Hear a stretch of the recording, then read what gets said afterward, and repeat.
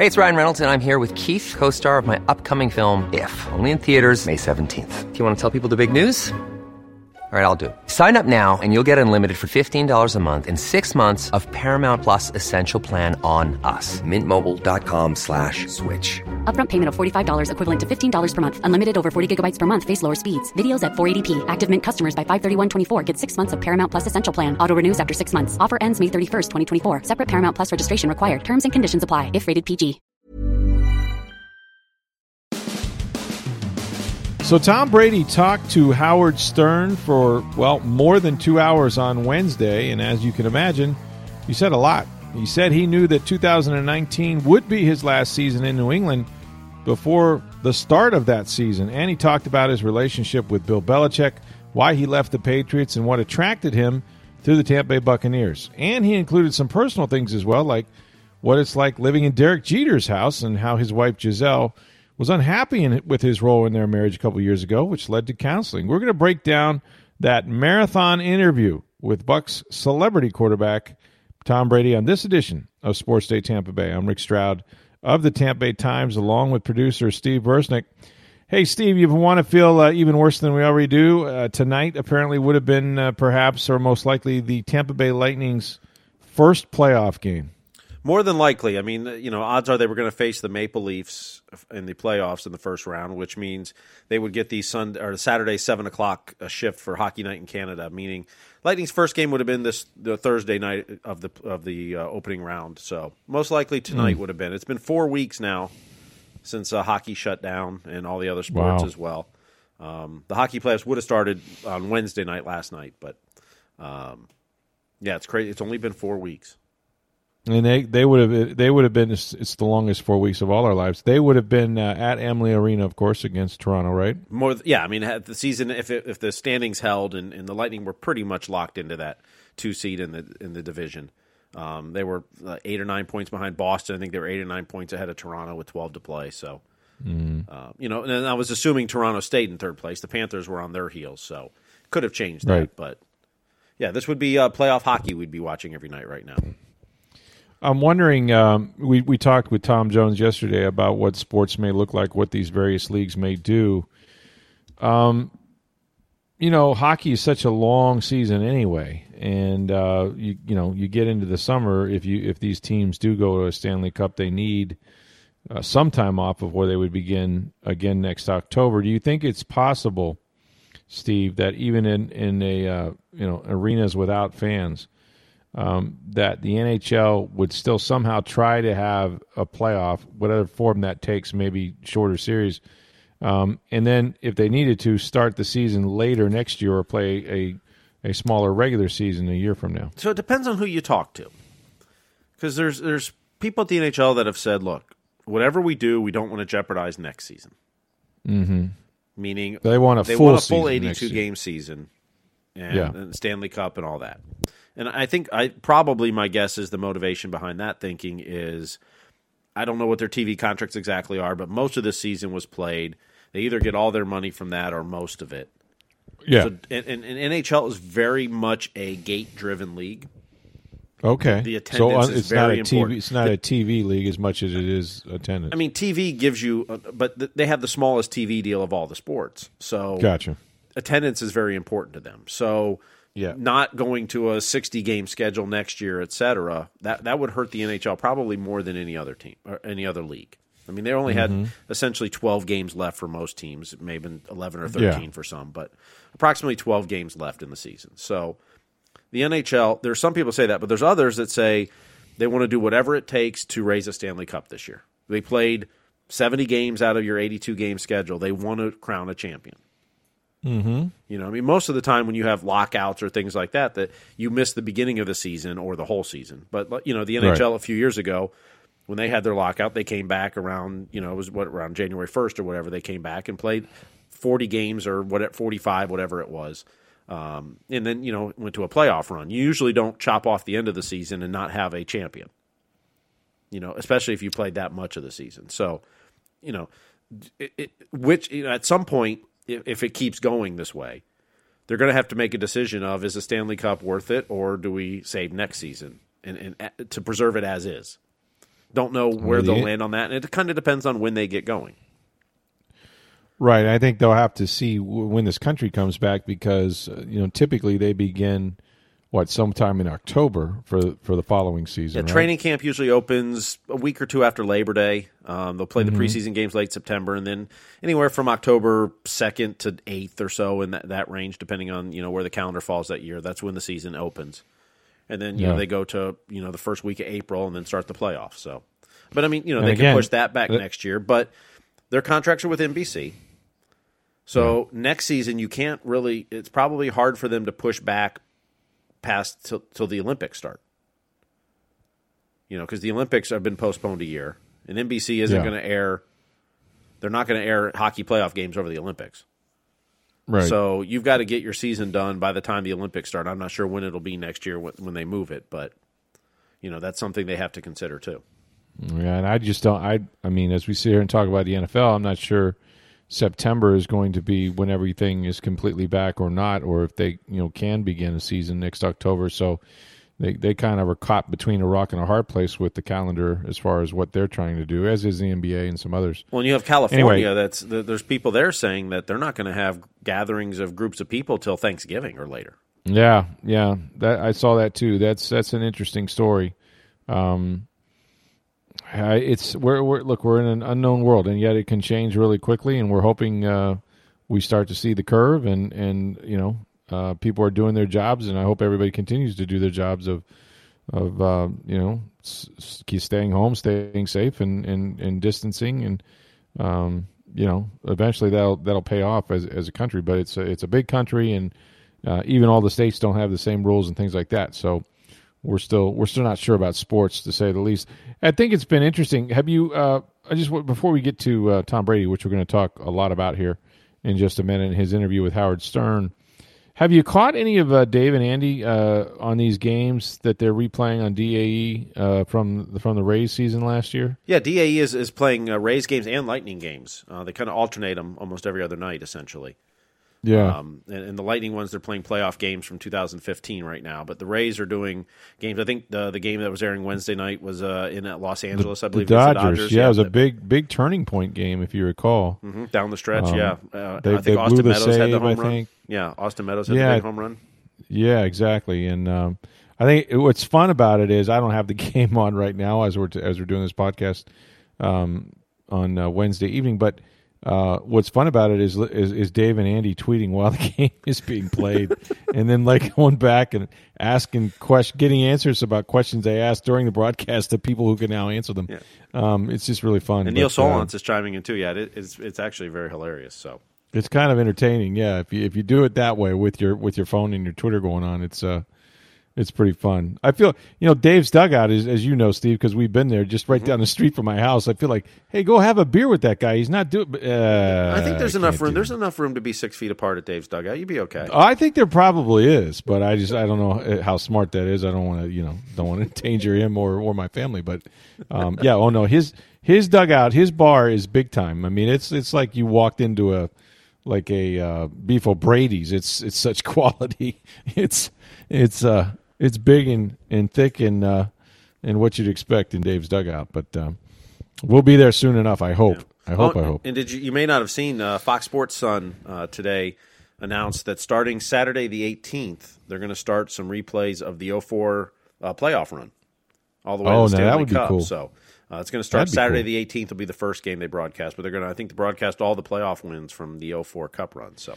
What's funny about that? The one sport I have not covered as a member of the Tampa Bay Times is hockey. I go to hockey games. I've been to a lot of them, and because of that, it's strange because I can remember 2004 was sort of my first awareness of just how great hockey could be. Because I grew up in Florida. What do I know about hockey, right? So I just remember having a bunch of neighbors and friends, and it was the most nerve-wracking time. Like, I don't remember ever – I've seen my friends, root for football teams and baseball teams and teams in the World Series and stuff that they had attachments to. I can't remember as a group of people that I was around be more nervous about that damn playoff series. Like, it was – like, people weren't sleeping at night. they were so anxious when the puck was dropped, and then Game 6 in Edmonton, of course, Marty St. Louis, with that goal to bring it back to Tampa, double overtime. Double overtime, and then Game 7. I mean, it was literally Hobby Bullen makes a save on as the damn horn goes off in Game 7, and it came right up until and I can just remember this sort of exhale. So I can't. It would be cool to watch it again without knowing the ending. So I actually think it's kind of neat to know what's going to happen. And then there are those games that you watch that you can't remember, right? Mm-hmm. So I guess it's like seeing it for the first time. But in some instances, you can watch something without the anxiety of wondering, okay, how's this end? But yeah, that's going to be fun when they play that back. All right, so let's get to this long and yet very provocative interview that Howard Stern did with Tom Brady on Wednesday morning. I was up early, had my Sirius radio on, and I had a little trouble with the let me just say this. They're supposed to do this draft sort of digitally, right? The New World Order, and they're having their IT guys in the NFL, and some mm-hmm. people like John Harbaugh worried about hacking and whatnot. Let me tell you what you should worry about. You should worry about losing the signal because that was my takeaway. Derek Jeter has the same internet we all have. No, I know. And Brady's like, yeah, I got to call him bitch at him because this isn't good. So they had him on, one of the platforms. I don't know whether it was Skype or if it was. They kept saying it was Zoom, so I think they were using Zoom. So I assume it was Zoom. Yeah. So they kept losing the signal, and then eventually they just had to finish the interview and call him. They did the first 15 minutes, with it cutting in and out and him freezing. But I'm thinking, man, if the NFL's using any of this technology on draft day, there might be a team that doesn't get a pick. You know what I mean? I think they took away timeouts too. They said in this, they're not making any accommodations for that stuff.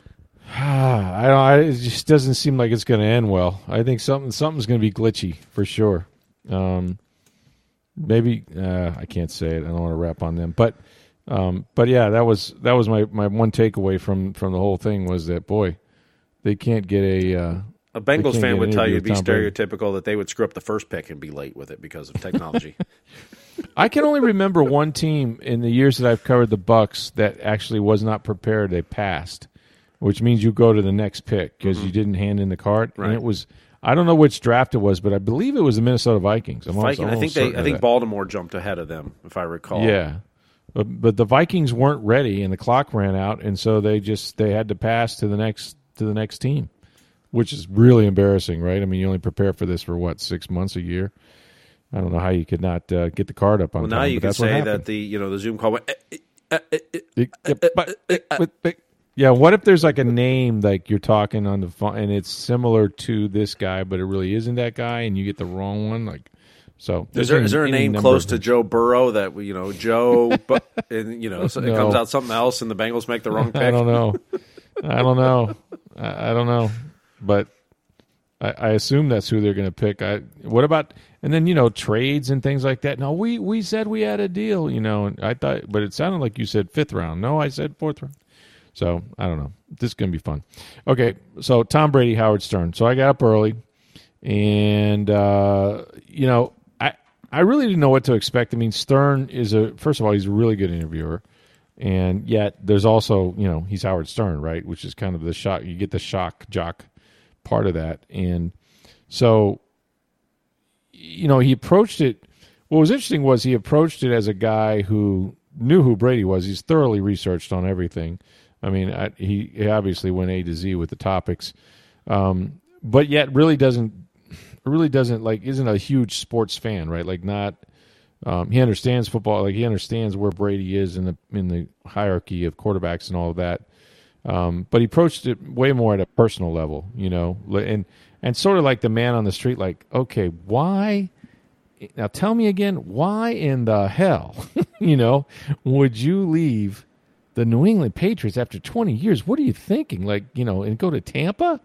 How'd you get to Tampa? And it was sort of refreshing to hear it approached that way. Isn't that the way most of the country's thinking, though? Yes, and including many of the people who cheer for this team, and even some writers who cover them. But it still was a fresh approach. And the thing about Stern is, first of all, Brady has been a fan of Stern's. Apparently, they met. They told this really funny story. And Brady says, "I met you once." And he goes, "Really?" He says, "Yeah, I was in the Hamptons one time, and you were there. And it was this big party, and a lot of people were around you, and to be honest, you kind of big-timed me." And Stern couldn't remember it. And he was like, "Yeah, well, I probably did because you're so good-looking and you could have anybody you want, and Rihanna was there, and he had all these excuses." But they were also supposed to be in a Super Bowl commercial together.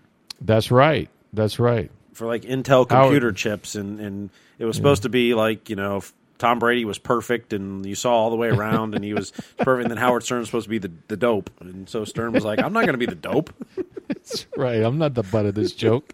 Screw Tom Brady. Why should I make him look good? He looks good enough. Yeah, it's exactly right. So yeah, he turned that down. They still did the commercial. I don't know who with, or if it was just Tom. But it was interesting. He is here, folks. He is at Jeter's house, which he talked about, which was also kind of funny, including the crappy internet service. But just the fact that the transition he's had to make, having lived in Boston for 20 years, he goes, "Well, I'll always be have friends up there, and I'll get back there." And he goes, "Really? You think you're really going to go back to New England?" He's like, "Yeah." Didn't sound real convincing, but he just say that it's 85 degrees. He goes, "Hey, it's great. I can see why a lot of people live here."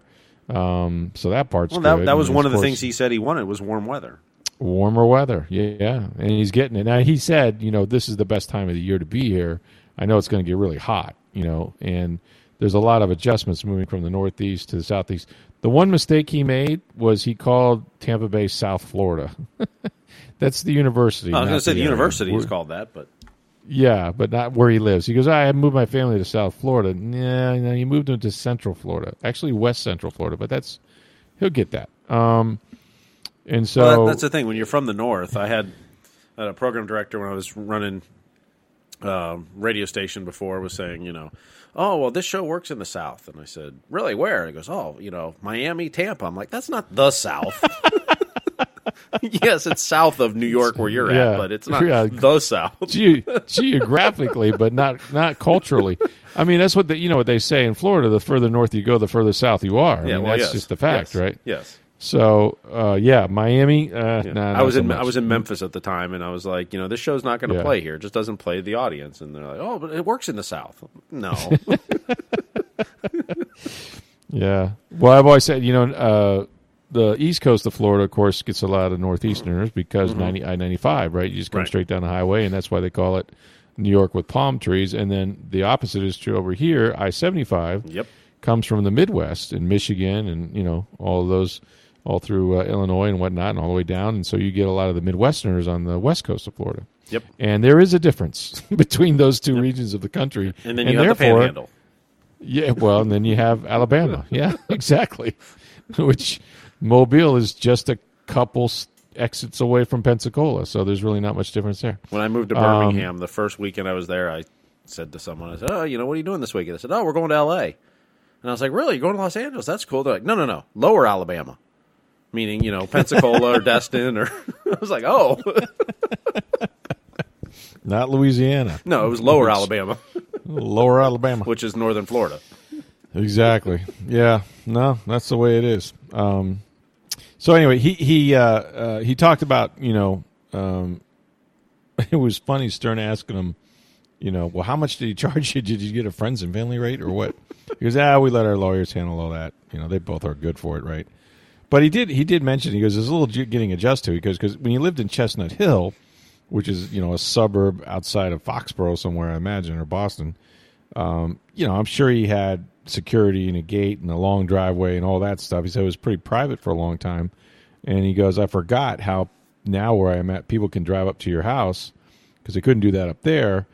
But now he goes out in his backyard, of course, is the bay, and people are, there's it looks like an electric boat parade, basically. The people are coming up behind on the boats and pointing and And he's like, and then you go out in front of my house. Of course, there's a street. It's busy. It's Davis Island. So, you know, but Jeter has built a fairly large wall, and he said, you know, I'm an introvert. I feel like when I come home, I can relax, being who I am outside of here. But it's been a little different, and you know, but he is renting. He says it's great to rent. Jeter left him all his furniture.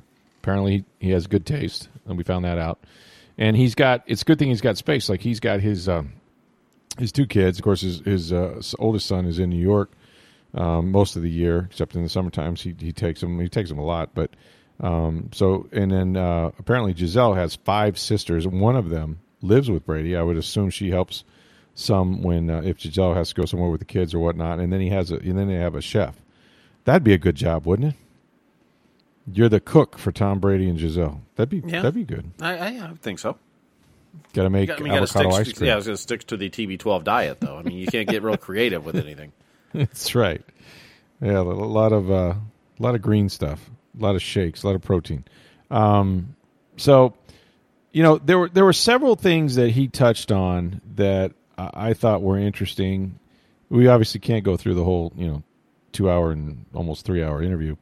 As much as I'd like to, and of course, because it's Howard Stern, there were some seedy parts too, right? I mean, stuff that we don't need to get on a rated G podcast here.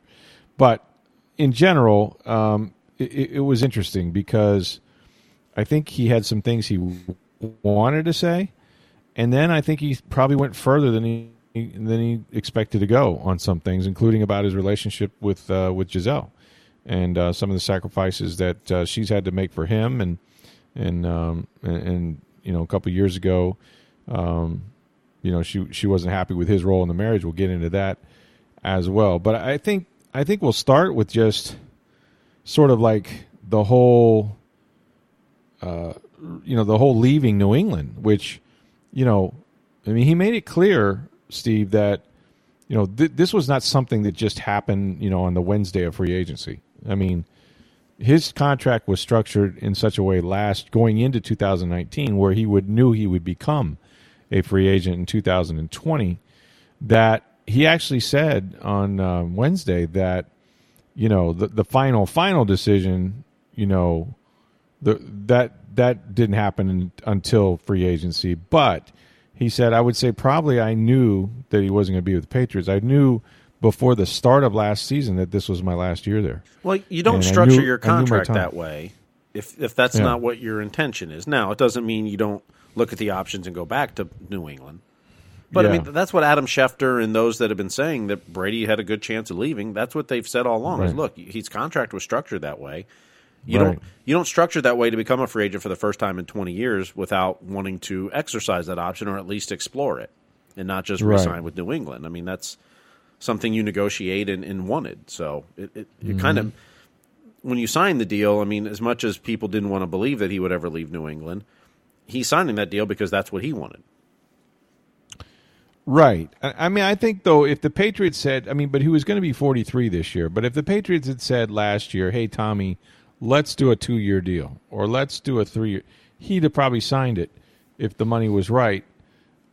But as he explained, and we'll get into his relationship with Belichick, as he explains, like, look, I still think I can play at a high level. I want to prove that I can.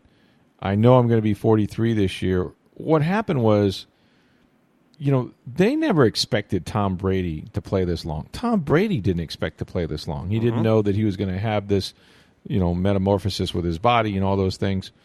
And so, as an organization, he gets to be 35, he gets to be 37. Like, you realize that you got to have a plan B here. I mean, whoever replaces Brady, you've got to have a quarterback, and you're not hoping to fall off a cliff. You'd like to have guys and develop them and have somebody ready. And we thought that, maybe they had that in Jimmy Garoppolo, and he ended up getting traded a couple of years ago. And that whole flap with Bob Kraft, I think Belichick thought he had found his guy. But regardless, and he made it clear, a lot has been made about Belichick and Brady and whether one wants to prove that they're the more responsible for the success. And the fact is, as he said, he goes, neither of us have the same success without each other. And I think they both understand that. They both get it, and they've talked about it. It's not, I'm going to go prove to everybody that I was the reason we won, and Belichick now gets to prove that he was the It's, he benefited from having Bill Belichick for 20 years. And the only coach he ever had. And he's a damn good coach, and we know this. And yet Belichick, before he got there, had some pretty good talent in Cleveland for a couple of years and didn't win anything, and had great coaching staff. So clearly there is a symbiotic relationship there. That's why they both won. But as Brady said, he goes, look, we've had conversations that nobody has ever been privy to, nor should they be. And a lot of wrong assumptions have been made about their relationship. And he goes, I know genuinely how he feels about me. And he basically knew that, after last year, the way the contract was structured, that he would probably lead. And that, in the end, he, thought it was probably a great way to end, 2 decades of everything they accomplished there. And the Patriots, I assume, agreed, because he did move on. And we went to Bob Kraft's house that night. It was really just to say goodbye. Mm-hmm. And he didn't want to, he would have gone to Belichick, but he said, it's 9:30 at night. And by the time, I leave here, things get out on the media, and then he finds out about it a different way. So they found a way to contact him while he was with Kraft. And he admitted he's very emotional. He said there were tears. I cried. And, it was difficult that way, but he was ready. He goes, it was just kind of time. And, Well, the other thing he said, too, and he said, look, Belichick and I have had conversations, and his job is to look out for the team not only this year, but in the future. Yeah. And he's got to start thinking in the future. That's his job. That's what he's supposed to do. He goes, I get that. Right. I understand that. That it's not this, now granted, he may be painting a rosy picture, but it sure didn't sound anywhere near as acrimonious as has been made out in the media at times, where, these guys don't like each other or can't stand each other. I mean, I think some of their goals and particularly as Brady said about, look, Belichick's got to worry about not just this year, but next year and the year after and the year after. And at some point, Brady isn't going to be playing anymore. And so you have to figure that part out too. Hey, I'm Ryan Reynolds. At Mint Mobile, we like to do the opposite of what Big Wireless does. They charge you a lot. We charge you a little. So naturally, when they announced they'd be raising their prices due to inflation, we decided to deflate our prices due to not hating you. That's right. We're cutting the price of Mint Unlimited from $30 a month to just $15 a month. Give it a try at mintmobile.com/switch. $45 up front for 3 months plus taxes and fees. Promo rate for new customers for limited time. Unlimited more than 40 gigabytes per month. Slows full terms at mintmobile.com.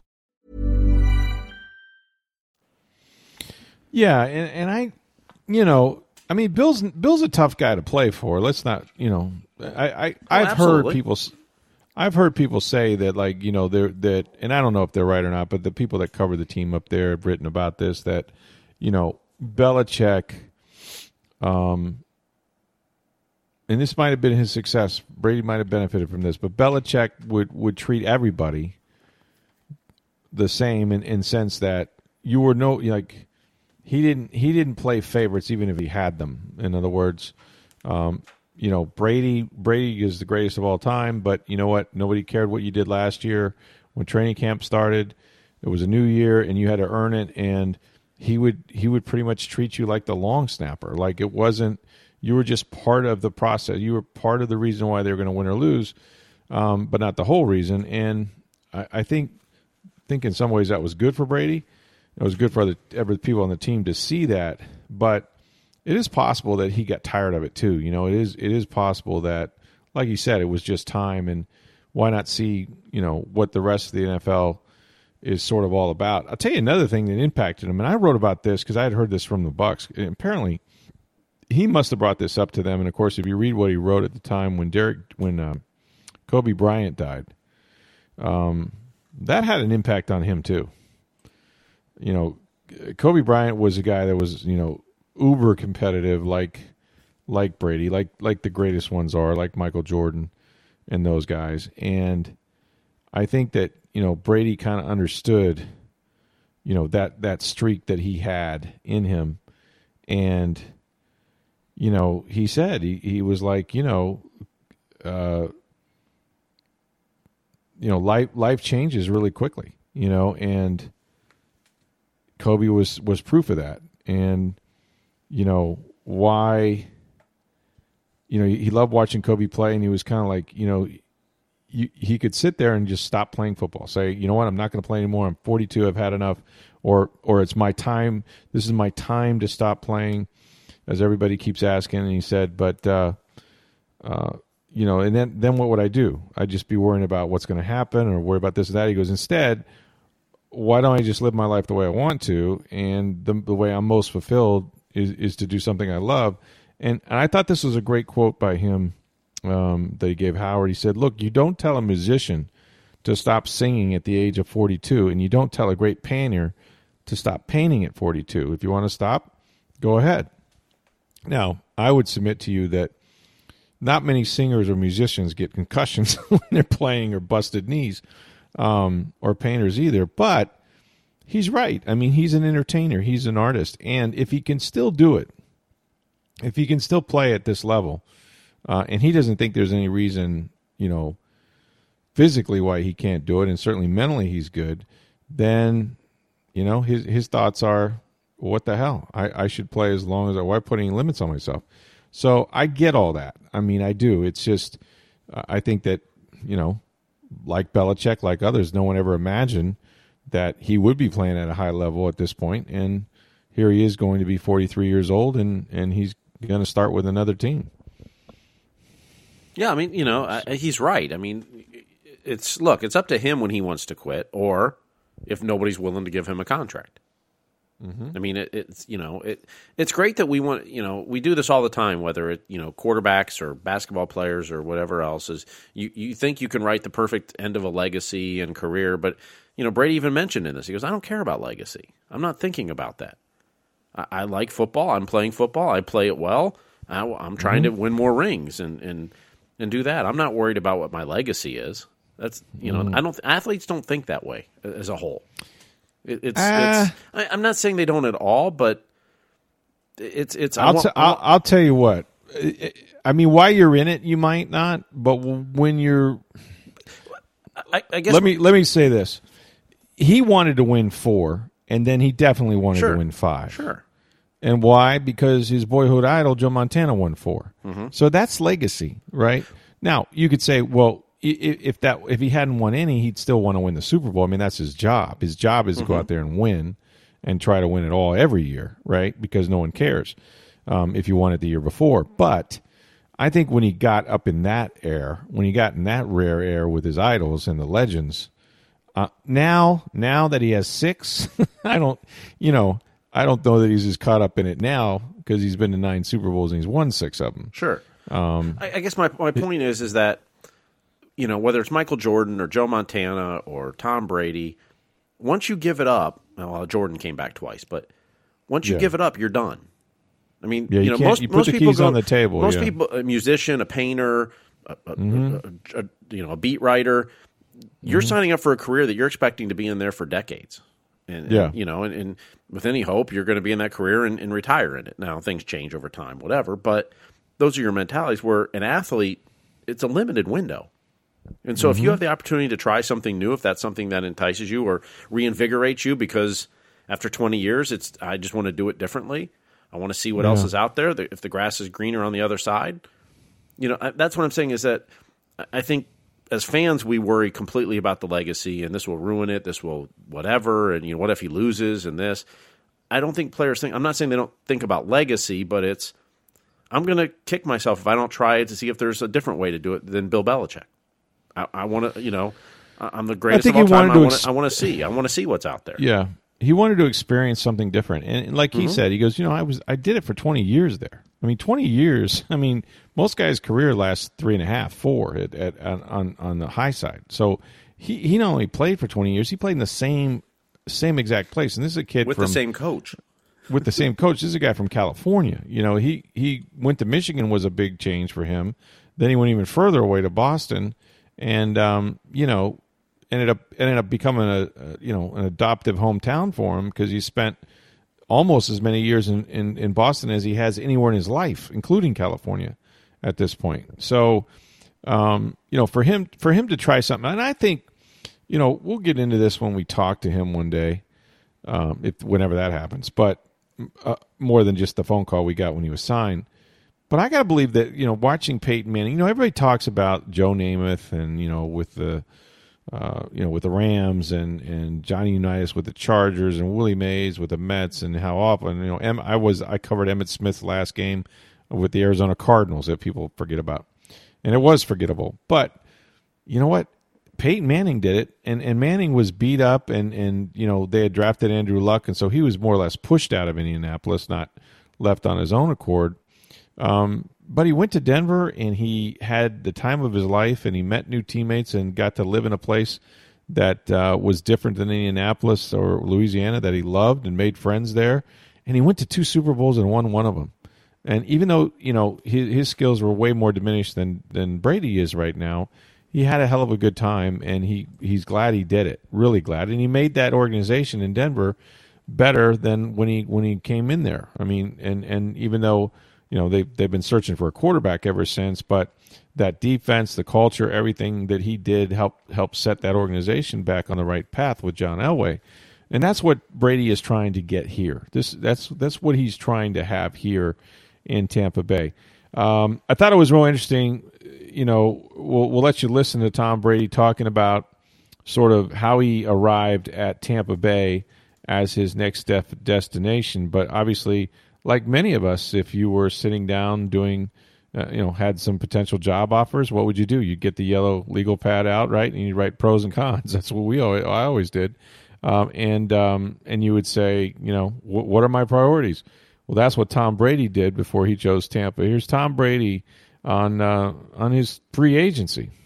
There was a lot. I mean, I kind of wrote down about 20 different things that were important to me, and then I prioritized what was important, and then I kind of scaled it, and then I looked at all the different opportunities that were out there, and there's a family's decisions. Like my son Jack lives in New York, and I didn't want to be, in the end, being close to him ended up being really important, and playing with really good players is important. And I've had that, I've obviously had that with the Patriots for forever, but I wanted to continue to play with great players. Coaching was important.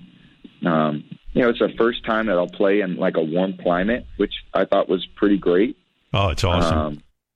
Florida's great. Yeah, just really interesting how Tampa Bay offered, checked so many of his boxes as far as playing with great players and the coaching. I mean, obviously Bruce Arians was a big part of this. And he said so later in the interview about how, Bruce has been a long-time coach, and even though he has a different way, he's very authentic, and that's important to him that, a coach knows who he is. We've said this before on this podcast that I think Arians is the reason he's here as much as the talent, and that Bruce has had these Hall of Fame-worthy celebrity-type quarterbacks, and I think having experience with that is important because – Brady is going to command obviously a lot of attention and need a lot of things to go right, and the organization is going to try to get as much of that for him to try to win a championship. And so I think Arians is the kind of guy that can navigate that as well as being collaborative and adapting an offense to what Tom wants to do at this stage of his career, and hopefully put guys in place that that can help him. So he was complimentary about Bruce, and then there were also some personal moments, especially when he talked about his wife Gisele, which I thought was really interesting. I mean, Brady's history is well known. Of course, he dated Bridget Moynahan, and they had a son together, and but after that relationship had sort of ended. He went on what was a blind date, although obviously he knew who Gisele was, but a friend had, imagine that friend, by the way, like Howard said, friends like that, let me tell you, his friend set him up with Gisele, and they went to they went and had wine at a New York place, and they hit it off, and but in short order, he found out that, his ex-girlfriend was pregnant with his first son, and so he's trying to begin a relationship with Giselle, and and then of course he's becoming a father way before he intended to. So, but they've managed. They sound like a great couple. They obviously are both really driven professionally. I mean, she has this unbelievable modeling career and business and everything that she's involved with, and also goes to Brazil and tries to help out with causes down there. And yet, like any married couple, they've had their problems. I mean, Tom Brady spends a lot of time working at football, and she spends a lot of time taking care of the children in the house, like most wives, and also having a career of her own. And because he's so consumed during the football season, he's had to sacrifice time with his kids, and that meant a heavier burden on like most wives on her. And yet, she has dreams and aspirations too. And he said that a couple of years ago, she felt like he wasn't doing his part. He would play football all season, and then, she'd take care of the house and everything. And then all of a sudden when the season was over, he was like, oh, great. Now I can get into all my other business activities. It's like, whoa. And so she wrote him a note. She wrote him a letter that he keeps in his drawer to this day. And it was very heartfelt. And it was basically like, you know what, you better start taking care of some things. And he says family situation wasn't great. She wasn't satisfied with the marriage. But that's why you work at it. Things change in your relationship as other responsibilities come on. And but they have obviously worked through it. If you see them anywhere, or you see films of them together, even in that Tom versus Time piece, it's obviously that they're a perfect match, and they obviously. But I thought it was interesting that he shared that part of himself, because that's not something. And again, Howard Stern is to be credited for this, because he has a way of relaxing people, maybe by asking them like really difficult questions, and then when they get something like that, they're more willing to open up on. But I found that to be really interesting as well. So, look, it was a good interview. You can go back and listen to it. I'm sure they're all archived on Sirius Radio. Yeah, they have a free preview, I think, for the next month. I think through May 15th, right, with everything going on with COVID-19. So you should be able to go back and listen to that. And he talked about his business. I mean, there's a lot more that we're not getting into tonight. But if you want to know about Tom Brady, if you want to kind of understand him, and get a sense of where he's from, what he was like in high school. He was candid about partying when he was in high school, and how he, didn't want to let his dad down. He felt guilty waking up with hangovers and stuff like that. I mean, his career at Michigan, and how he was going to leave and maybe go back to Cal Berkeley, and Lloyd Carr didn't want him to go, and he talked to a sports psychologist who set him on the right path about taking control of his life and becoming a man, and working through things. And I mean, there's so many different things that have made Tom Brady.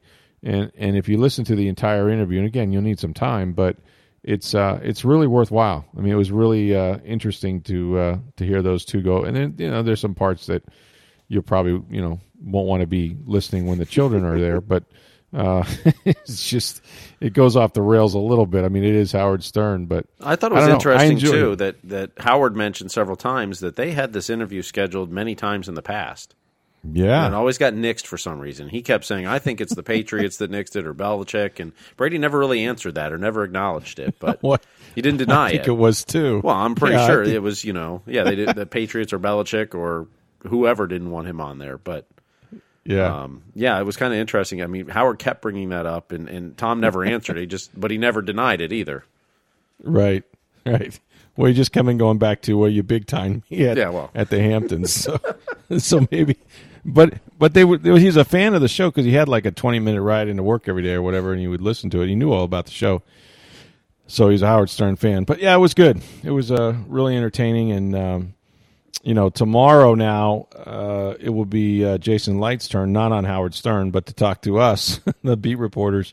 Maybe we can ask him some questions that Howard asked. But we'll get into the draft. What are we? We're T-minus 2 weeks away, right, from today, the NFL draft, if you can believe it. The virtual draft. It's really the virtual draft that is going to be a disaster. I'm telling you, teams are not going to make picks. there's going to be espionage, there's going to be sabotage, and who knows what will happen, because it's going to be live TV through the wonders of the internet. But we'll get into that, and we'll talk a little draft with Jason Light on tomorrow's podcast as well.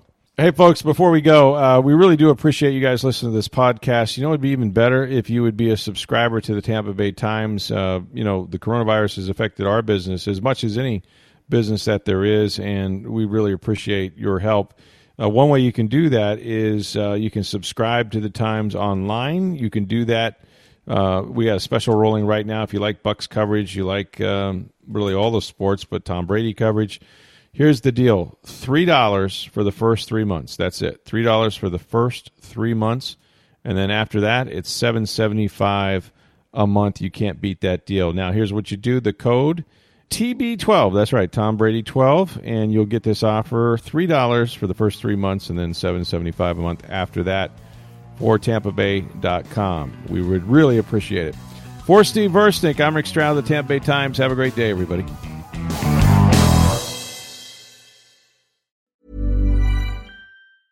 Mom deserves the best, and there's no better place to shop for Mother's Day than Whole Foods Market. They're your destination for unbeatable savings, from premium gifts to show-stopping flowers and irresistible desserts. Start by saving 33% with Prime on all body care and candles. Then get a 15-stem bunch of tulips for just $9.99 each with Prime. Round out Mom's menu with festive rosé, irresistible berry chantilly cake, and more special treats. Come celebrate Mother's Day at Whole Foods Market.